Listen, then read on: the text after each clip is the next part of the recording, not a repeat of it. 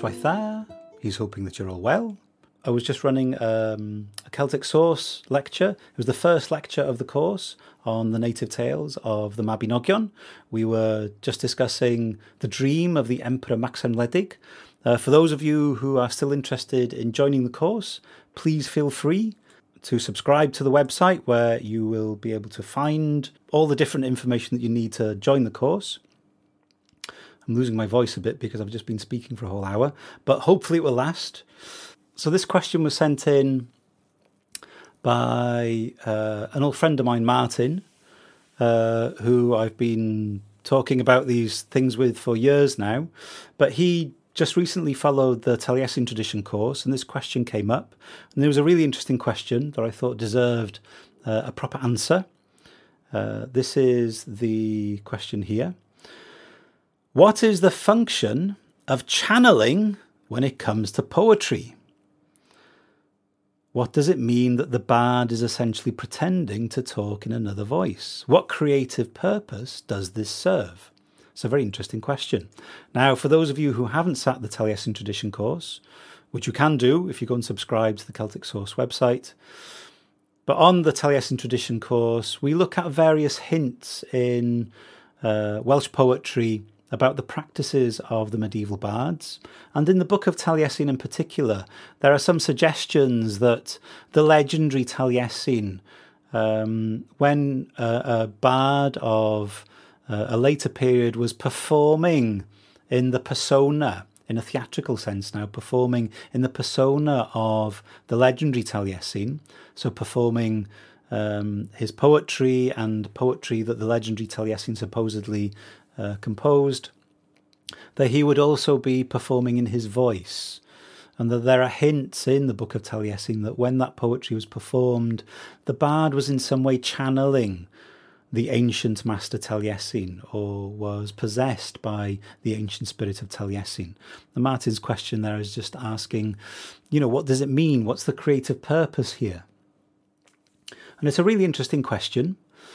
And it's one that I've pondered myself a few times. And I remember back in the day when I was looking at this idea of possession and channeling, and looking at the different ritual practices from across the world, of how different traditions relate to their ancestral spirits and how they bring them forth in performance. I remember spending a fair amount of time looking at the use of masks, and how mask use is very closely associated with the evocation of ancestral spirits. Now, don't get me wrong, I don't think that the Welsh bards were necessarily wearing masks. That's not what I'm suggesting here.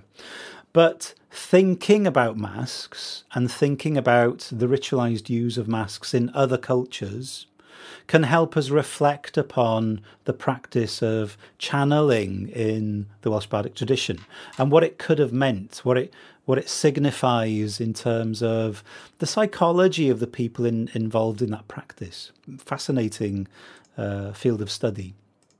We have these different ritual practices across the world where you've got different performers who, in the moment of performance, they go into a trance-like state.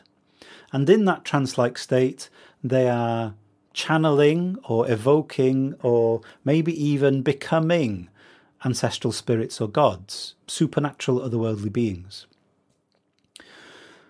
And, it's quite easy for us to dismiss this as just, it's just one of those things that people did. But this happened all across the world.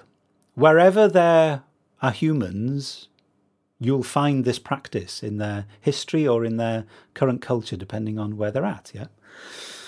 So this isn't something that we can easily dismiss. It appears to be a fundamental practice amongst human beings that perhaps has evolved independently in many different unconnected cultures across the world. For some reason, we as an animal are drawn to these types of performances where we engage with an audience.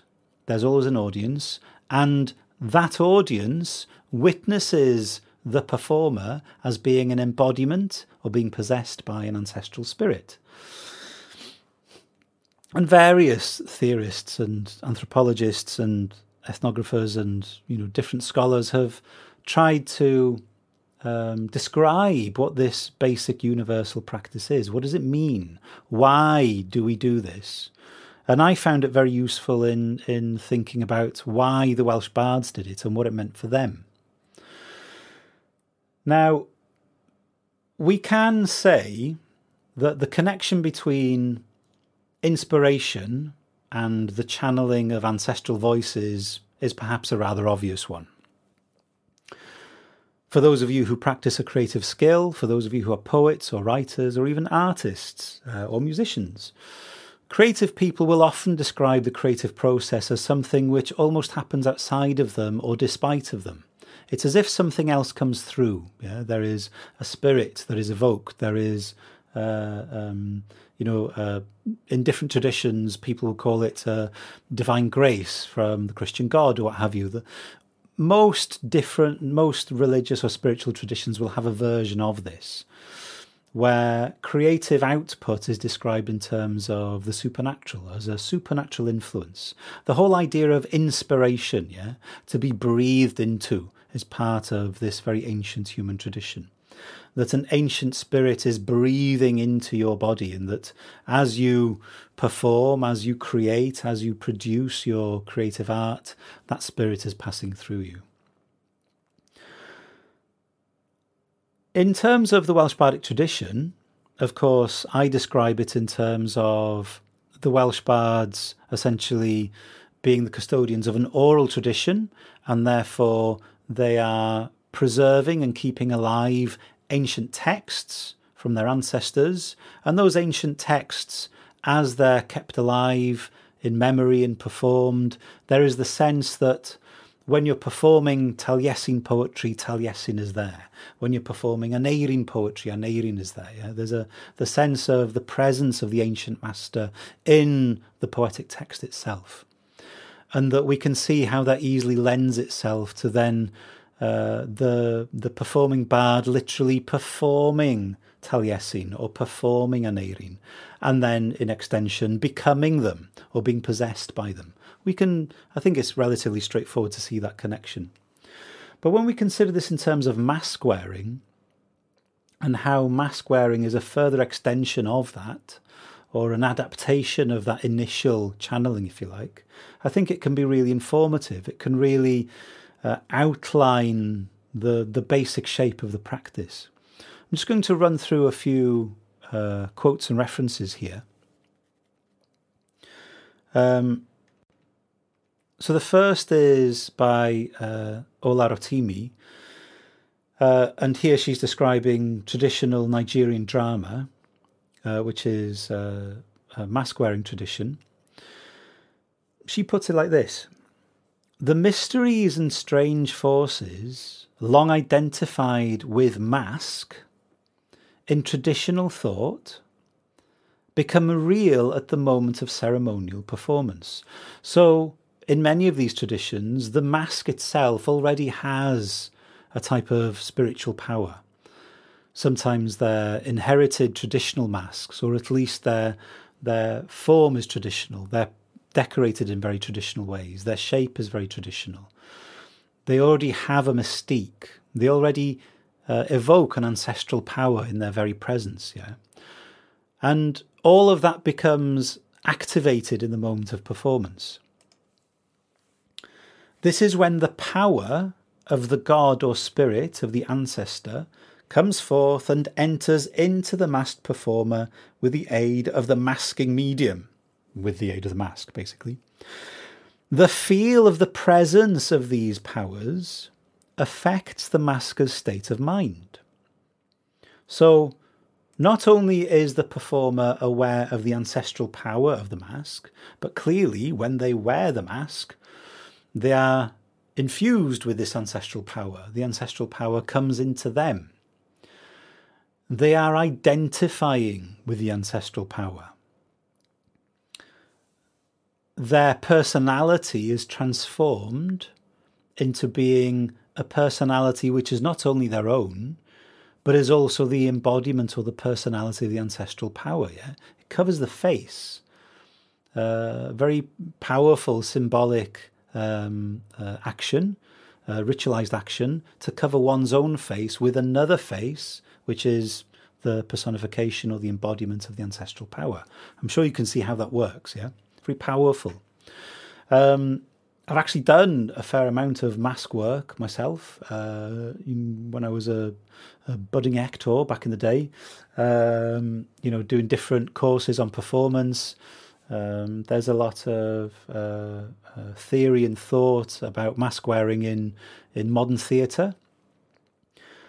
And it does change you. I mean, not just literally, it does change how you feel and how you respond and how you behave. Something else happens to you when you wear a mask in performance, especially if it's a heightened performance, if you're in a heightened state of awareness, if you're nervous or you're dancing or you're singing or you're in front of an audience, yeah? The energy of performance heightens your senses and it does change you. So I can testify to that of my own experience. But anyway, absolute belief in this presence results in self-identification by the masker with the power. Being pleased becomes total. Yeah. So when the ancestral power is pleased, is happy, is being celebrated, is being evoked, the possession, if you like, or the total identification between the performer and the performed is total. Yeah. You are fully immersed in the moment of your performance. And I can quite understand how that could happen. It's very easy for that to be the case in, different types of performance. And this is the important part. And the caution of self-regard is submerged. The caution of self-regard is submerged. So essentially, you let your guard down. The things that you wouldn't normally do in front of other people, you suddenly have the power to accomplish. The things, the movements, the dances, the positions that you would normally feel perhaps a little bit awkward or shy about taking up in front of other people are suddenly no longer a problem to you. Because the caution of your self-regard has been submerged. As she put it there, very eloquently. It's been pushed down. It's no longer in the forefront of your personality. You have been freed up. You have become free. You've become an open vessel in the moment of performance, let's say. And I think that's really interesting and important because it does reflect on our understanding of the Welsh Bardic tradition. If you look at a lot of the poetry from the Book of Taliesin, you'll see that a lot of it is very boastful. You might even say arrogant. Yeah, Taliesin is really full of himself. He's the best. He's the wisest. He's going to wipe the floor with all these idiot other bards, all these fools who come to contest with him in bard competition. He knows these great things. He understands the mysteries of the universe. He understands where the different elements come from. He understands the nature of God and Christ and all the great mysteries of the cosmos are at his fingertips. Yeah, it's a very affirmative, confident, boastful performance. So we can see that even though the Welsh bards perhaps weren't wearing a mask, there's a very, very simple but important lesson implied in the performance of Taliesin poetry.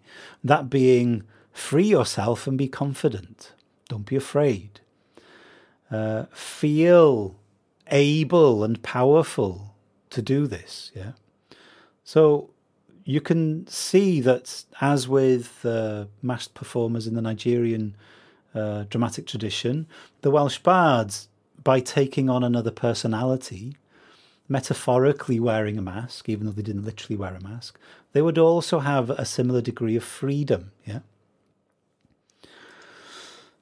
Sometimes, further stimulated by sounds of rhythm, music, or poetry, this feeling of mystical eminence is heightened and stretched beyond the level of the purely physical to affect the psyche, precipitating a state of trance. Now, this is something that I can quite believe the Welsh bards were aiming for, and perhaps this is one of the reasons why the channeling of the Taliesin persona was perhaps such a popular and powerful thing. Maybe that's why we've got a whole book of poetry. The Book of Taliesin, or most of it, is poetry that would have been performed in the persona, in the voice of Taliesin. Because it would enable performing bards to reach an ecstatic state, a trance-like state. Plenty of performers will attest to having similar experiences. You ask any musician who's played an awesome gig, there is a heightened trance-like state that's experienced. And that's without the booze and the drugs. As you can see, it's useful comparing these different ethnographic studies with the Welsh tradition because they can help us fill out our understanding. Not only fill out our understanding, but actually deepen our appreciation of the understanding that went behind these performances. Why, in a very utilitarian sense, why they were useful, why they were powerful, why they were practiced. There's a great utility in these types of performances, not only for giving confidence and power, but for the bard to reach these ecstatic states, these trance-like states, to feel the awen, in the moment of performance, to be filled with the divine muse. To take this a little bit further, there are some other considerations. Perhaps a more conceptual or metaphysical understanding that we can bring to these practices.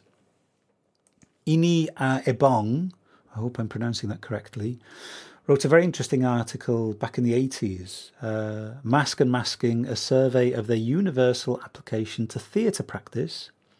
In summary, several views have been held to the fact that masks are profound universal statements on the metaphysical paradox of being and existence.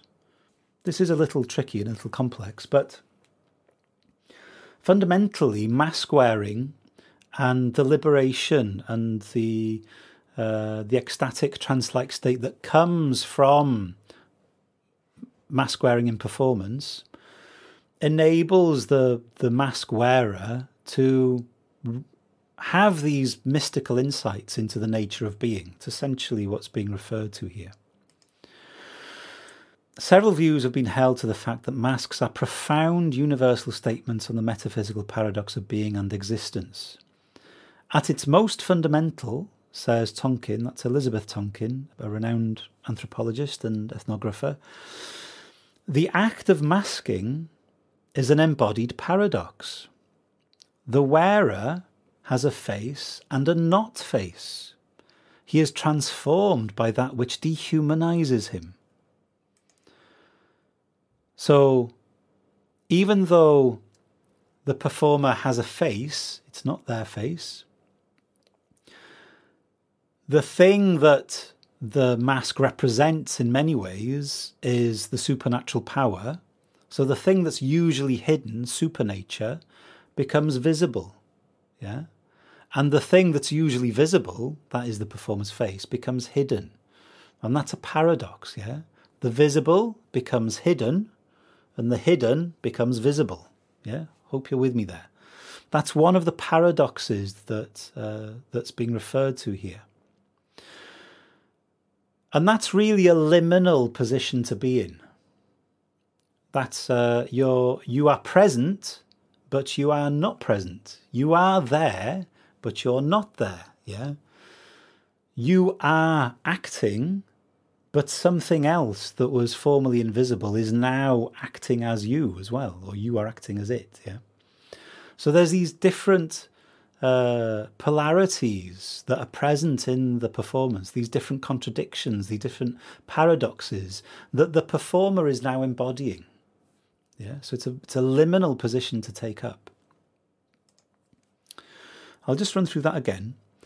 At its most fundamental, the act of masking is an embodied paradox.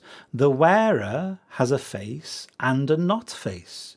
He is transformed by that which dehumanizes him. Yeah. John Bache, I'm not sure who John Bache is, but says something very similar, contends that masks are the artistic creations of universal duality. That is, they are visceral statements about the duality of man and his ever-changing universe. So this is another paradox, another duality that's present in mass performance. They symbolize the dual personality of man and the changes in his psychic and physical composition. Now, it might not be very clear what's been described there, but essentially this idea that there is a personality, that there is something fixed. Yeah, I am identified as Gwilym. I am Gwilym Morris Baird, and I've always been some version of me. Yeah, and in that sense, my personality has the illusion of being unchanging. Oh, it was always me. It was me back then, and that was me doing that, and I remember me doing this. Yeah, so the persona, the personality, creates the illusion of stability, of not changing. But the paradox, of course, is that personality that we think of as a static phenomena experiences many, many changes all the time. And not only changes in the self, but changes in the universe around them. So there's this conflict between the static nature of the personality and the persona, and the ever-changing nature of actual reality. Yeah, and that in that conflicting dynamic, in that paradox, there is again another liminality. I love this sentence here in the middle there. They are powerful reverberations of the paradox of revelation in concealment and vice versa.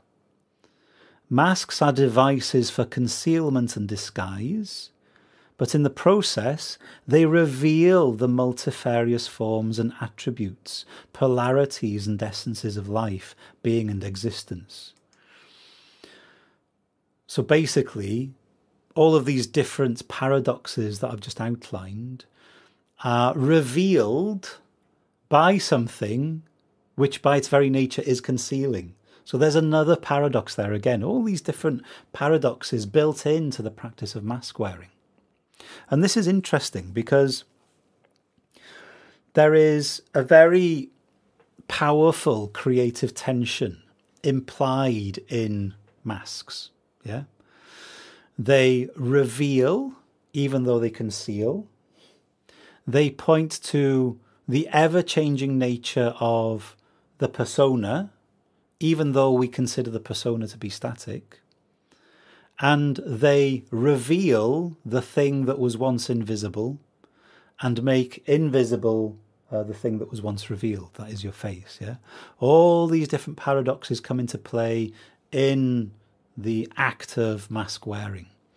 And in all of those paradoxes, there is a very powerful creative tension, which clearly energizes performance. Yeah, for whatever reason, performers can tap into these paradoxes, can be in this strange liminal space where they are themselves but not themselves, where they can somehow relinquish the static nature of the personality and perhaps move into the far more fluid, mystical, heightened state of performance as a masked human. Yeah, really, really interesting stuff, fascinating stuff, and it's one of the I think it's one of the most powerful descriptions of performance in many ways, because of course this doesn't just relate to mask wearing.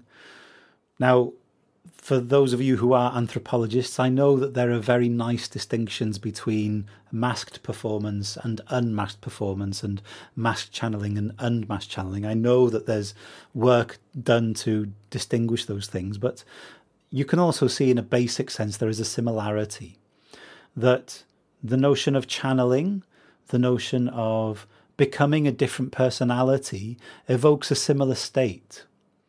It's a very fruitful and creative state to be in, to be yourself but not yourself. For those of you in the Taliesin course, remember that line? I, not I, aneirin. A very powerful condition to be in. Yeah? Sort of suspended between these two personalities in the same body.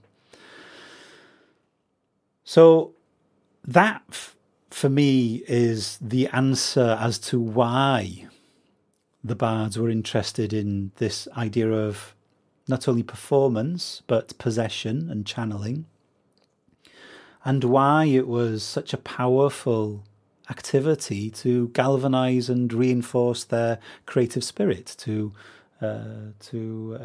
inspire them, to let the awen flow. Yeah, that putting oneself in a liminal position is a liberating and invigorating experience where the self is given the opportunity to move beyond the restrictions and the confines of the self, essentially.